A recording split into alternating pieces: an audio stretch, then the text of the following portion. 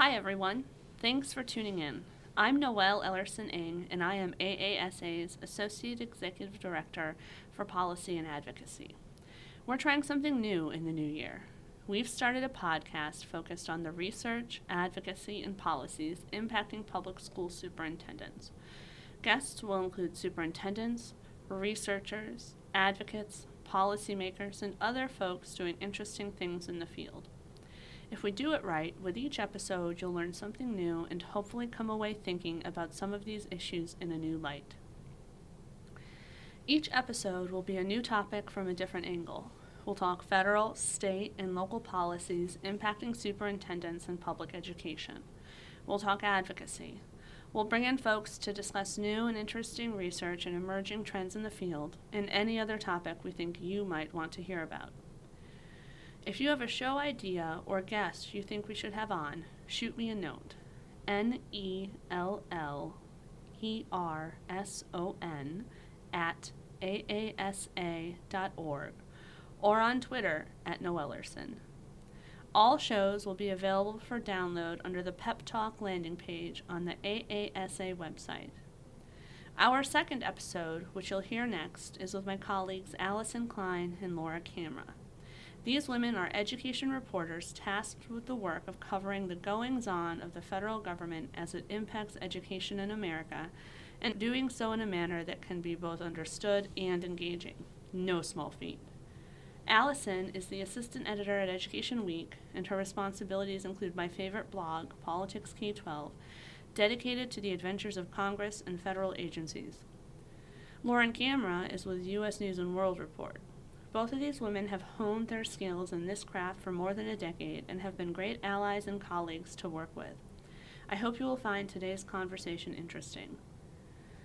I really enjoyed this conversation as an opportunity to highlight some of the sausage making of the edu stories you see in print and online, and to showcase another way that education policy is communicated to the public, and how much we at AASA rely on and work with reporters in helping to ensure that information is timely and accurate. Thank you for listening. Alyson Klein and Lauren Camera are accomplished reporters dedicated to the education beat at their respective publications, Alyson with Education Week and Lauren with U.S. News and World Report. They've each been in the field for more than a decade, and I've truly appreciated growing up with them in our individual education roles and growing the working relationship that we have today. Okay, I have some questions here, and I've shared them with you ahead of time, and I think we're just going to work our way through these. We might go a little bit off tangent, as the flow of natural discussion might take us, but we have a basic frame to work from. So I want to start with a super easy warm-up question. What's the favorite story? What's your favorite story you've covered in your education reporter career? We'll start with Alyson.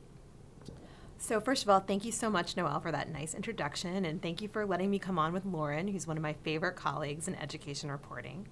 And thank you to all of AASA's members for putting up with my calls. I always appreciate getting a superintendent's perspective on a story, so please respond when we ask. We really appreciate it.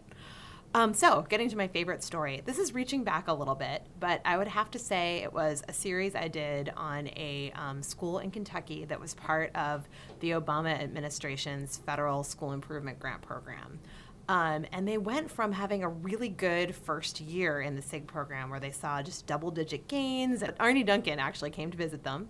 And, you know, it really looked like they were an early success story for that program. And then by the third year, there had just been so many changes with Common Core coming online and just a lot of change within the district itself. And this principal ended up leaving before he was fired, basically. And they were back in the bottom 5%. So it was kind of a sad ending, but it was a really cool way for me to see policy in action. And understand how some of the decisions made at the U.S. Department of Education, you know, trickle down to the district level, and there are can be a lot of unintended consequences.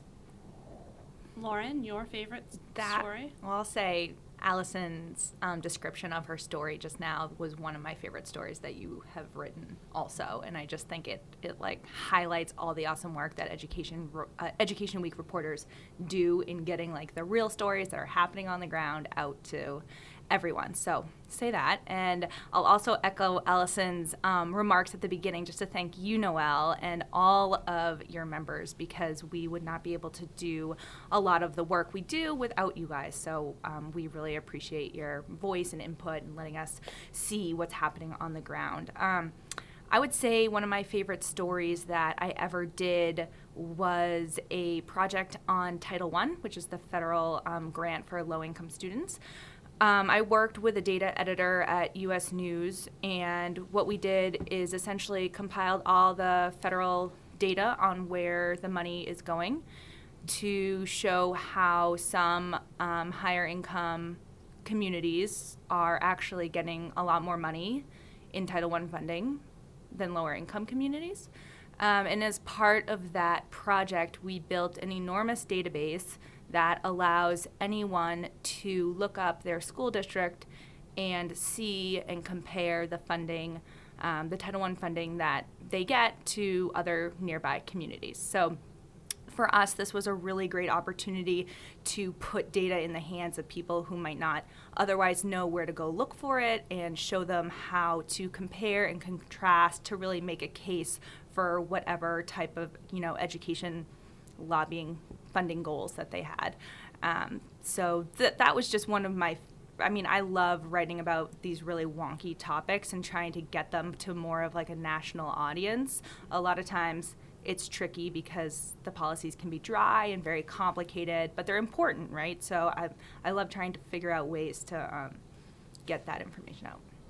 So I've read both of the stories that you talked about, and something that really resonated with me about how Alyson summarized the story in Kentucky is that while she writes for Education Week, which in her blog focuses on federal education policy, even in just summarizing your story, you really highlighted how federal and state and local policies can either strengthen or undermine each other. And you talk about what the federal program is going to allow, but Common Core came in and there was an opportunity there for it to be good or bad, but it complicated things. And then whatever other policies, that's something that really resonated with me from that story. And then with Lauren's focus on Title I, we all know that AASA and myself in particular geeked out on the Title I formula fight and the unintended inequities that are playing out. So putting that type of data in front of readers can be probably still, even in that super user-friendly format, overwhelming, but it's a central location that they otherwise wouldn't have. And so you've both talked a lot about your readers, but you work for different publications. So how would you describe your core audience and your readers? Who are you writing for? Let's start with Lauren. So I'm writing for a more national audience. I'm writing for people who don't have a good base understanding of complicated education policy, the different types of legislation that Congress is considering right now. I'm writing for people who need a little bit of a helping hand through some of the more complicated issues in education. But I'm also writing for people who want to know this stuff. So for me, my past history has been writing for places like Education Week, CQ, and Roll Call, which have more of a niche congressional and legislative following where I can get into budget numbers and really wonky issues, and that's great. But now I've sort of had to switch gears to broaden out those explanations and make them more accessible. So our audience is a little bit more niche at Education Week. We are writing really in large part for AASA's membership. District leaders are a huge core piece of our audience. We're also writing for principals, teachers, to some extent parents, and then yes, the policymakers, the folks who work at the state education agency, folks who work at the federal education department or on Capitol Hill, especially with my beat and my blog. And the advocacy community, including folks like Noelle, and also the higher education community, because they obviously, the research community, because they obviously have a big impact on the K-12 landscape as well. So you earlier both mentioned how you rely on practitioners like my members to help inform your stories. And to me, that draws a really obvious parallel between your job as reporters and my job as advocates. And that's around the idea of relationships. Relationships are key to me as an advocate. Relationships with our members, with other associations, on the Hill, with the reporters. What's the role of relationships in your work? So relationships for me are also really key, and I appreciated my relationship with you and my relationship with your members. Having sources and knowing folks, that's how we know, what the next big policy is going to be. That's how we might know what's going on in Congress or at the U.S. Department of Education, is that advocates will explain it to us. But more importantly, both advocates and educators will explain to us the impact of those policies on their daily lives, so that we can explain that to either back to the people making the policy, like, hey, this isn't playing so well, the superintendents have some pushback on this. For instance, the recent budget and the budget cuts. I mean, we have a chance, the Department of Education puts out the news, but then we hear from superintendents why it would be a big deal to lose, for instance, the Title II program. So knowing folks, being able to talk to folks, I mean, that is really the lifeblood of my job. Yep, I agree with everything that Alyson just said. Having the opportunity to speak to superintendents, to your members, really allows us to get a better understanding of how some of these policies are playing out in real life. Especially being based in Washington, D.C., a lot of times we're stuck in this, politics bubble where we talk very high level about how, as you mentioned, the sausage making goes.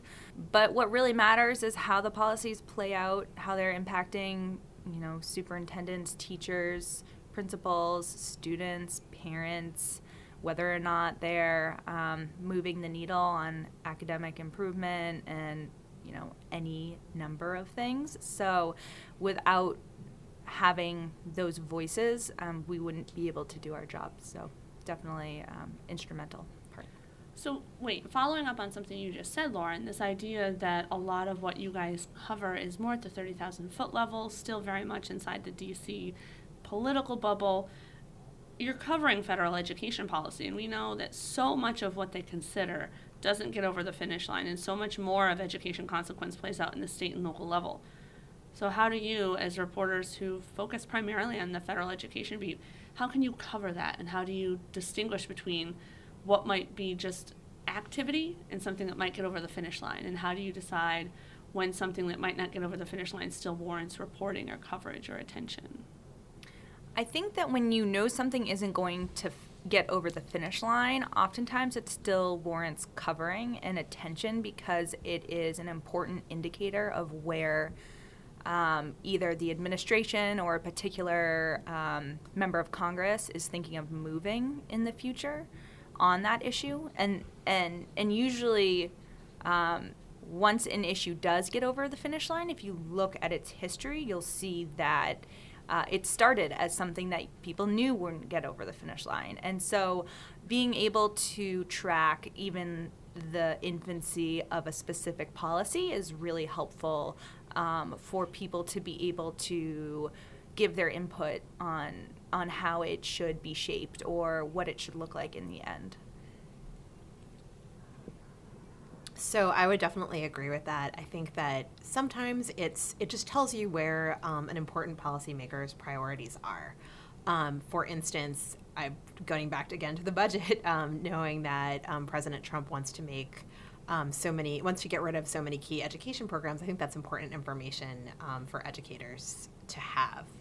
But, in terms of getting out and knowing what's going on at the state and local level, I'm really lucky because it's not just me. I'm not a one-woman band. I work at a place where everybody is an education reporter and everybody covers education. And we do have folks who cover what's going on in states and school districts more closely than I do, and I definitely rely on their reporting. Okay, so you just referenced all the people at EdWeek. Everyone works on education, and Lauren works at a publication that just has one little niche of a carve-out that covers education. So how does that impact your work? How is that different? And so, Alyson, you've been at EdWeek for the entirety of your education reporter career, or the bulk of it, correct? The bulk of it. Yeah, and then Lauren, you referenced that you have moved a little bit. You were at CQ and Roll Call, then you worked with Alyson at EdWeek, and now you're at U.S. News and World Report. How does this perspective of your overarching publication impact your work? For me, it's actually been pretty fun. I started at a really niche publication, Congressional Quarterly, CQ, as it's known, which then merged with Roll Call. It was CQ Roll Call for a while, so I wrote for both publications, and then hopped over to Education Week. So a lot of my reporting has been to a very niche audience, focusing specifically on education as it plays out in DC on Capitol Hill. And that gave me an unbelievable sort of education in education policy, if you will. So now that I write for a broader audience, I understand the details of the very complicated policy, but I'm also in a position where it's a bit of like a puzzle. It's like putting a puzzle together, right?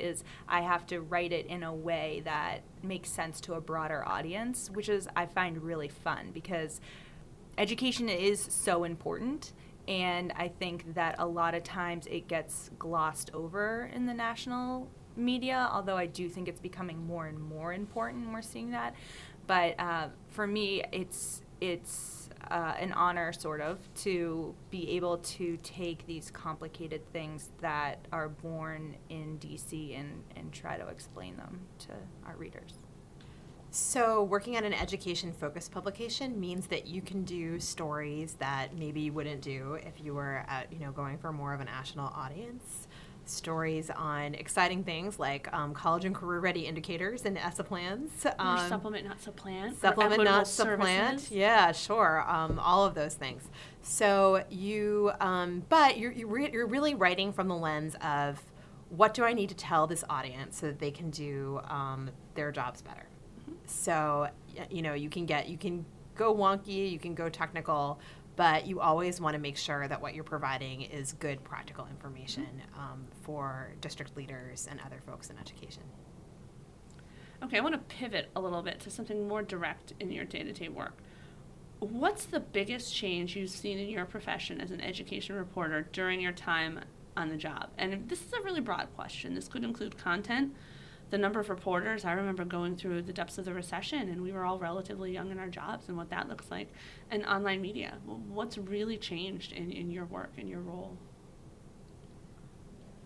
Well, I know I just said that a lot of times education coverage gets glossed over, but I would say that since over the last decade, really, there's been a significant rise in the number of education reporters and the number of outlets specifically covering education. So I'm thinking here of the Chalk Beats, the Hechinger Reports, other niche education publications. There's a lot more focus on education issues from major media outlets, including the Washington Post and the New York Times. So I do think that it's growing, and there is a recognition that it is important.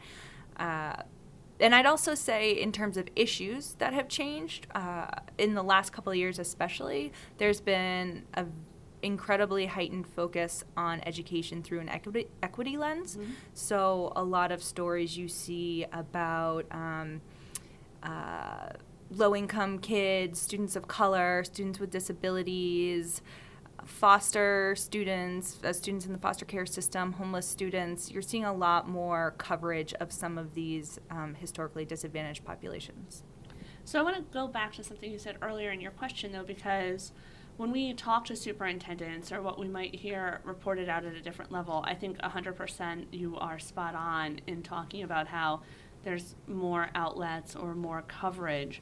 But would you distinguish at all between the number of reporters at the national level and the number of reporters on the education beat at the local level? And I don't have working experience here, but I do know our superintendents and some of our other members are reporting that the school-specific beat at the local level is something that's changed. And I don't know if you can speak to that at all, or how much this might be related to smaller papers being bought up and those staffing patterns. So there's definitely been a big change in the number of regional education reporters out there. We've seen some people, including a longtime reporter in Charlotte, Andas Helms, left her job recently. She had a ton of just institutional knowledge about that school system, so that is, a real loss. Yeah, huge loss.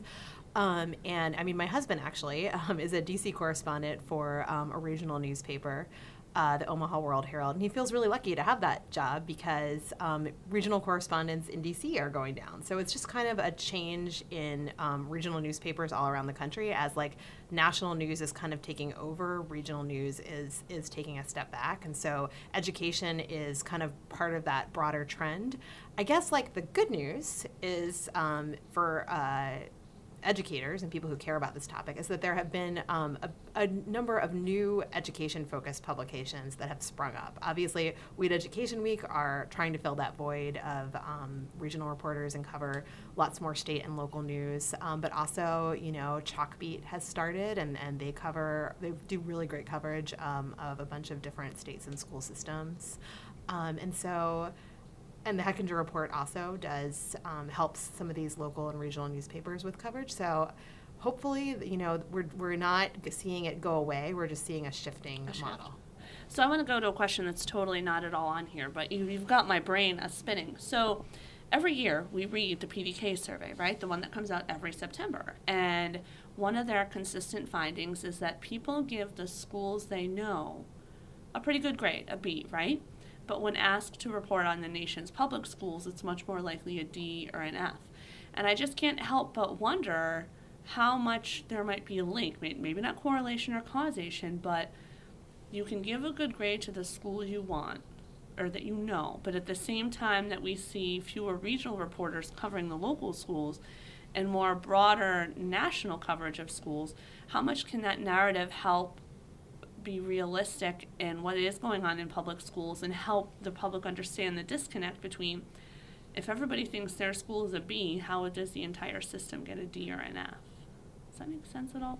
Yeah, no, absolutely. I think it's easy your own school, right? You know the teachers, you've met the principal, you know these folks, you trust them, you're going to want to give them a higher score because they're people you know. But then, yes, there are a lot of really negative stories, certainly about the inequities in our system. There are some wonderful, amazing public schools out there.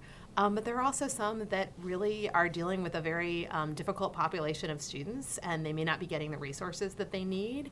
And so things like test scores and student outcomes just doesn't look as good. And that might not be because, maybe if you went to that school and met the principal and met the teachers, you'd say these people are working so hard, they're doing a great job, they just need more resources. Mm-hmm. But that can be a complicated story to tell and for people to digest. Yeah, I would agree with Alyson. I think there's definitely a disconnect, and we've seen that, I think, going back almost a decade. This has always been the case where people rate their own children's school as, great, and the larger education space as doing poorly for a lot of kids. I agree with a lot of what Alyson said. I think that the media doesn't help all the time in how there are a lot of stories out there about the glaring inequities between the haves and the have-nots. There's also a shift going on right now that plays into this, I think, with data.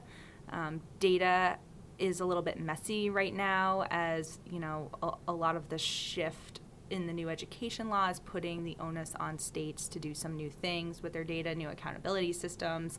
So I do think that there's a possibility that some of these overly negative narratives change when states and school districts start making more information available to reporters, although I do think it's going to be messy at first because not every state is totally figured out how to do this. But and not every state chief or local superintendent, bless their heart, is necessarily able to relate a compelling narrative in understandable terms. Exactly. I mean, you can have a lot of data, and I think what you said is something we're definitely looking forward to. I mean, specifically when we look at the upcoming data that will be reported on ESSA fiscal transparency. That data could be pretty damaging if a school district isn't in front of explaining in clear terms why there might be spending discrepancies between schools. But thank you for entertaining me on that little tangent. Okay, I want to pivot completely. I want to go to something much more almost frivolous and lighthearted. So, EduGeek moment. What is your favorite professional EduGeek moment? And you don't even need to have one. You could have 2 or 3. Have you ever fangirled over an opportunity that your work afforded you, a specific interview, a meeting, an event? For my example, I had an opportunity where I got to lobby the sitting secretary directly. Now, we don't always agree with Secretary Betsy DeVos, but I will always fangirl over the opportunity to directly advocate to a member of a sitting cabinet. Lauren, what was your fangirl moment? I'll tell a story that I owe Alyson, actually. When I started at Education Week, Alyson was working on a really big project and had a deadline. And she was given an opportunity to accompany then Education Secretary Arne Duncan on his back-to-school bus tour through Tennessee and Georgia and some other states that was meant to highlight some of the work that was being done in connection with the competitive Race to the Top grant program. I had just come from spending about 8 months traveling across Tennessee studying the very same thing. And so when I got to Ed Week and Alyson was working on this big project, she gave me the opportunity to travel alongside Secretary Duncan. And it was a 3-day bus tour, and we went to a bunch of different stops, and I got to see sort of the behind the scenes workings of how something like that is put together. I traveled on the bus with him, so that meant I got to see him FaceTiming his kids. He really liked to watch WNBA on breaks. Did you play basketball? Oh, I did not play basketball with him. We Although had to at ask. every stop, he did sign a basketball for the education officials there. So, I pretty much owe that one to Alyson, though.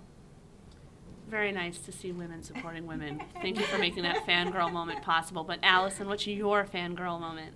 So mine also deals with education secretaries. I think my first... All 3 of us. All 3 of us, We have right? an affliction. My first fangirl moment was actually interviewing Margaret Spellings at the... who was just a really fun education secretary to cover. She... like her or dislike her, and certainly people had very strong feelings about Margaret Spellings. She did a lot. She just had a really fun, kind of folksy way of talking about really weedy policy. So I met her for coffee, just her and me for coffee at the Republican National Convention in Minnesota back in 2008. And so for me, that coffee with her was, we just sat down for half an hour and talked, and that was probably, I think, my biggest original fangirl moment. I actually did, after Lauren got to go on the bus tour, I did get to go on other subsequent bus tours with Secretaries Duncan and actually his the gentleman who replaced him, Secretary King. And I did get to interview Secretary DeVos when she was You're pretty new in office, and I was with her in a car for about 40 minutes, and she was, very warm and approachable, and so that, which is kind of different from her national reputation. And I will say also, Secretaries Duncan and King were great to interview, really smart, really, they obviously, all 4 of these folks really cared about their jobs, even though they have really different ideas about where they would like to take the country. So getting to spend one-on-one time with the secretary is always awesome. But my favorite part of my job, I wouldn't call it fangirl, but my favorite part of my job is always going into schools. I really love getting to see, kids and talking to teachers. I recently went to Georgia for a story about game-based assessments, and that was really fun and just as cool as interviewing a secretary in a different way. So piggybacking off of what you just ended with, though, one of my favorite things to do at work is we will take Hill staff on what I call field trips. So if they want to see a program, and to get them into a school and not necessarily with their boss, because that has a whole different set of implications for, is the press going to be there? But taking Hill staff, and I just remember taking 2 on a field trip, probably in like 2011 or 12, after the Healthy and Hunger-Free Kids Act had been put into effect, and we had some concerns with the meal patterns. And I took these Hill staff, and we went into West Virginia. We bypassed the common practice of one of the drivable suburbs, and we were in an elementary cafeteria, and just these little 4 and 5 and 6-year-olds coming up to the Hill staff, can you open my Capri Sun? And it just kind of overwhelmed them, but they also saw the realities of implementing a school nutrition program. And anytime you can be in a school, oh my goodness. Anytime. Okay, so we talked about our EduGeek moment, and we all had a fangirl moment. Got to get a little bit more serious here. So we talked a lot about data, and we've talked about news and coverage. I want to see how a more general news term may or may not apply to our little section of the world, our little edu heaven here. Does the concept of fake news apply to education coverage? Have you seen an impact or consequence among your readers? Lauren looks really excited to answer this question. So I'll say that I haven't seen a huge impact. I think it's partly because Education Week is a subscription publication, although the subscriptions are really inexpensive, and I encourage everybody listening to subscribe. Sorry, that's my little plug. Just doing your job. Yeah, just doing my job. That's right. So, most of our subscribers are educators, and that means that they have some idea of who journalists are and what we do. And so we don't get a ton of, people shouting at us that we're fake news. That said, I do think that this is a worrying trend. Definitely one we're watching in terms of civic education, and I think it's something that school districts will have to figure out how to address, and journalists together. Because I think if we can't trust the media, or if people feel that they can't trust objective media, that is a huge blow to democracy. And I think it's something that everyone in education and journalism and folks who sit at the intersection like myself really need to be doing some deep thinking about. But there's a big difference between can't trust the media and feel you can't trust the media, because one is more of a reality where the media cannot be trusted. Feel that you can't trust the media seems to imply that perhaps we need to have a little bit more of a candid conversation about individually evaluating what you're reading and thinking about your source and wondering if you should accept everything you see on Facebook and just readily accepting everything. But I think you said those two terms very smoothly and seamlessly, and that's how we hear them. But I think it's a really big distinction. Can you trust the media, or do you feel like you can trust the media? And your perception of whether you can trust the media, is that driven by a different media source, or is that driven by your individual evaluation or responsible consideration of the sources you're reading? Yeah, and I also think that actually Secretary DeVos has taken this issue head on in a couple of the sort of fireside chats that she has done in the last year or two, specifically calling for an increase in civic education. She's called out fake news. She's called out the influence of Twitter fighting. Right. She has, been thinking about this. So I would agree with Alyson that our little corner of the news world hasn't been significantly impacted by this phenomenon, but it's there, and schools are, as your members know, trying to figure out ways to increase the understanding among students of how to responsibly know what to read, where to go for, information that's accurate and not partisan in any way. So. Mm-hmm. I will say one thing that worries me, and I just want to get this straight for anybody who may have this perception, is that there are people out there who think that the sources in our story, the people that we quote, pay us, or somehow we have some sort of a deal with them that they'll be quoted or featured, and that is just not the case. Really with any mainstream newspaper, definitely Education Week, definitely U.S. News, hopefully your original newspaper, it's not a pay-to-play situation. So you guys should know that. Well, and I will know that as someone who looks at if AASA is represented, did Sasha or I get quoted, or Jimmy Minicello, our press guy, works to make sure Dan or our officers are quoted. We know that there's limited space that goes into your articles, so if we get one, we're just happy to get the representation, and we just think we're super thankful. If anything, we want to have balloons every time we can get some coverage on an issue that's important to us. Yeah, that's actually a really important point, just to sort of like play off of what you just said. A lot of times, especially when we're writing about something we're not overly familiar with or haven't written a lot about in the past, we talk to lots and lots and lots of people from lots and lots of different, not only areas of the country, but different sides of an issue, different political sides of an issue. Not everything gets put into our story, but everything gets used basically to help us write more authoritatively about an issue, and that is so incredibly helpful. So again, thanks to your members for always being willing to chat. We don't always have the ability to quote everyone we talk to, although we would like to most of the time. But it all gets used, and it's all incredibly helpful for us. So. But that goes back to relationships, because there are absolutely times I've talked to you and thought, man, that was a great quote, and then I don't see it. But I understand that it's context or part of it. You absorb the information even if you couldn't regurgitate it. And I mean, that's a relationship. I need to know that you put enough stock in the positions that our members have told us to take that you will call us. Or I need to know that when you're talking to our superintendents, we can see you reflecting what they're saying, even if it's not quoted. And it just goes down to the relationships. Will someone take your call even if they know they're not going to get quoted? And I think that's part of being an educational leader. Have the narrative, have the conversation without necessarily needing to see your name in print. Do it for the better good. But it's always cool when you can get the quote in. Really fun. Okay. Last couple questions here as we wrap up on our time together. And we've been pretty timeless in our overarching conversation today, but I would not be me talking to you if we didn't get some substance, particularly related to what's going on right now. So what education story or stories are you most anticipating this year, Alyson?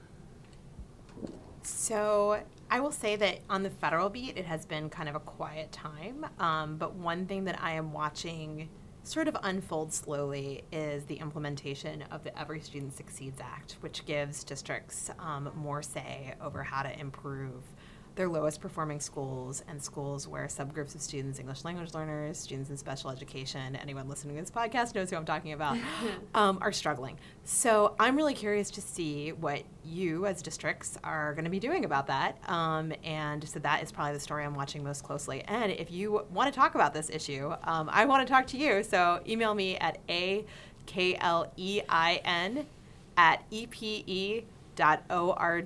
or give me a call at 301-280-3157. And if I talked too fast, you can get my contact information from Noelle. And I was going to emphasize that for any of our listeners who do want to take us up on the opportunity to build a working relationship with two ACE education reporters, I have their permission and would be happy to directly connect you with them via email, either Alyson or Lauren. Okay, Lauren, what's the story you're anticipating this year? Okay, everything is coming up higher ed. For now. Ta-da! Until Title IX. Until Title IX, yes. And then FERPA. No, And okay, then so higher ed. So, as many of your members probably know, Congress is in the process of trying to reauthorize the Higher Education Act, which hasn't been updated for almost a decade now. We have some familiar faces on this issue in Senator Alexander and Senator Murray, who, of course, worked together to craft the new ESSA law. It's not new anymore. Why do we always say that? I don't know. It's almost 4 years old. It is, yeah. But we're still waiting for a Title I report. And Congressman Bobby Scott in the House. Yeah, he was here a decade ago. Yeah. Yep.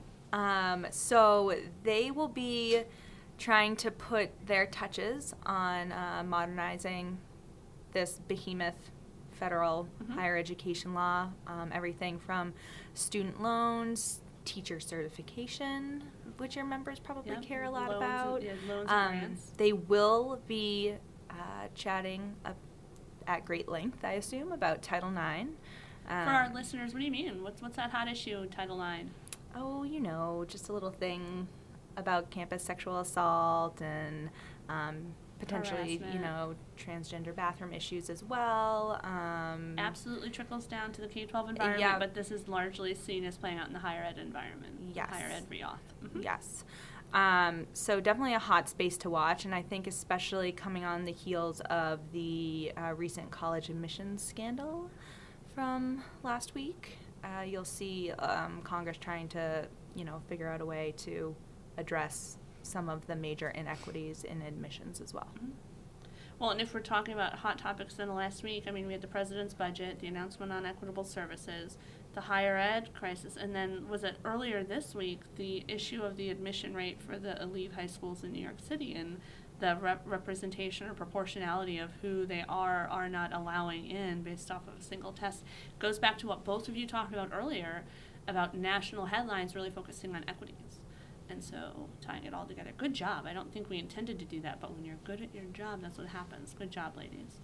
Okay, so we talked a little about what you're anticipating this year. Specific to 2019, what do you predict for education policy? And I want to give you the clue that the next question is about the 2020 election, so don't talk about the 2020 election right now. I mean, we could talk funding, FERPA, are they going to do anything on vouchers? What hearings are we going to see? Will we get an infrastructure package? Ladies, I need your crystal ball out. I don't think we're going to see necessarily a big infrastructure package like the House Democrats would like. The President Trump has talked a big game in the past about producing an infrastructure package, and at first it included funding for schools, and then it didn't, and I at least haven't heard him connect schools to that in a really long time. So even if there is an infrastructure package that moves, I would be surprised to see much, if any, school funding included in that. Maybe you have a different take. No different take. I mean, the funding reality is they have to take a big vote to do a cap increase to just level fund current programs, and they deficit finance a tax bill. I don't think they're going to deficit finance an infrastructure package. Yeah, I mean, if anything, in the K-12 space, we might see some more positioning by Secretary DeVos to expand school choice, which we have seen in the last couple months. So maybe watch out for that. But other than that, I don't think we're going to see a lot of things move in the K-12 space. Yeah, move over the finish line. There might be some activity, but nothing to finalization.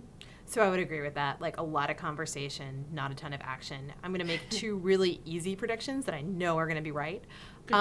First, I'm going to say that Congress will reject the proposed cuts in President Trump's budget. They rejected them when it was a Republican-controlled Congress. Now that the Democrats have the House, cuts to Title II, Title IV, after-school programs. Yeah, they have no shot, so everybody breathe a sigh of relief, and I'm sure that prediction will turn out to be accurate. And then my other prediction, which I also know will be accurate, is that I predict that Bobby Scott, who's the chairman of the House Education Committee, will be doing a lot of oversight, and we'll see a lot of Trump administration officials, including from the U.S. Department of Education, raising their right hand and swearing under oath and talking about things like civil rights and implementation of the Every Student Succeeds Act and that Title IX guidance that Lauren referenced earlier. So I think we'll see a lot of oversight, a lot of rejection of Trump's proposals and policies, but not a lot of kind of new, cool, interesting proposals and making it over the finish line. Don't mind me over here. My little edu-geek heart is breaking if we're not going to have any edu-geek heart policy fruition items this year. It's okay. Okay, so 2020 election. We have a presidential election next year, guys. Now, spoiler alert, Ed Week has done a little bit of the digging around and has looked into, are we at 13 or 14 Democratic candidates right now? I actually don't remember. It was 13 last week when I looked, but I do know that Ed Week looked through all of the websites and has tweeted out the information and published online the information for all of the candidates. And the big news item yesterday was that not one single website includes a platform or specific detail related to education. Oh, I'm misrepresenting Alyson. No, that is not 100% true, although most of them don't. It is fair to say that most of them don't, and definitely the big names don't. Actually, the most information that you'll get on education will be on the website of Andrew Yang, who you've probably never heard of. He is a businessman from, I believe, California.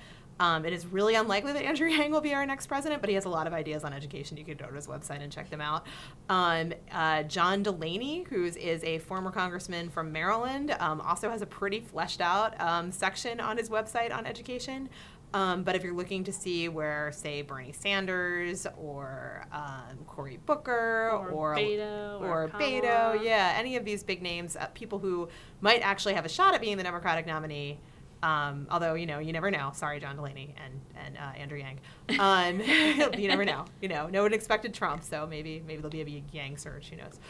If you want to know where they stand, don't look at their websites. But they do have records in Congress that we can go back and look at. Obviously, Senator Bernie Sanders has been really big on free college, and he pushed back quite a bit against the Obama administration's agenda. He was anti No Child Left Behind back before that was cool. So yeah, they have a record.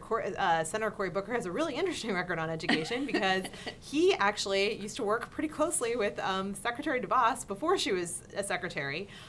He was I believe he was on the board of one of her organizations, and he was a fan of vouchers when he was mayor of Newark, but now that he is in Congress or in the Senate and running for president, he has definitely distanced himself both from vouchers and from Betsy DeVos. So I think that'll be kind of an interesting story to watch.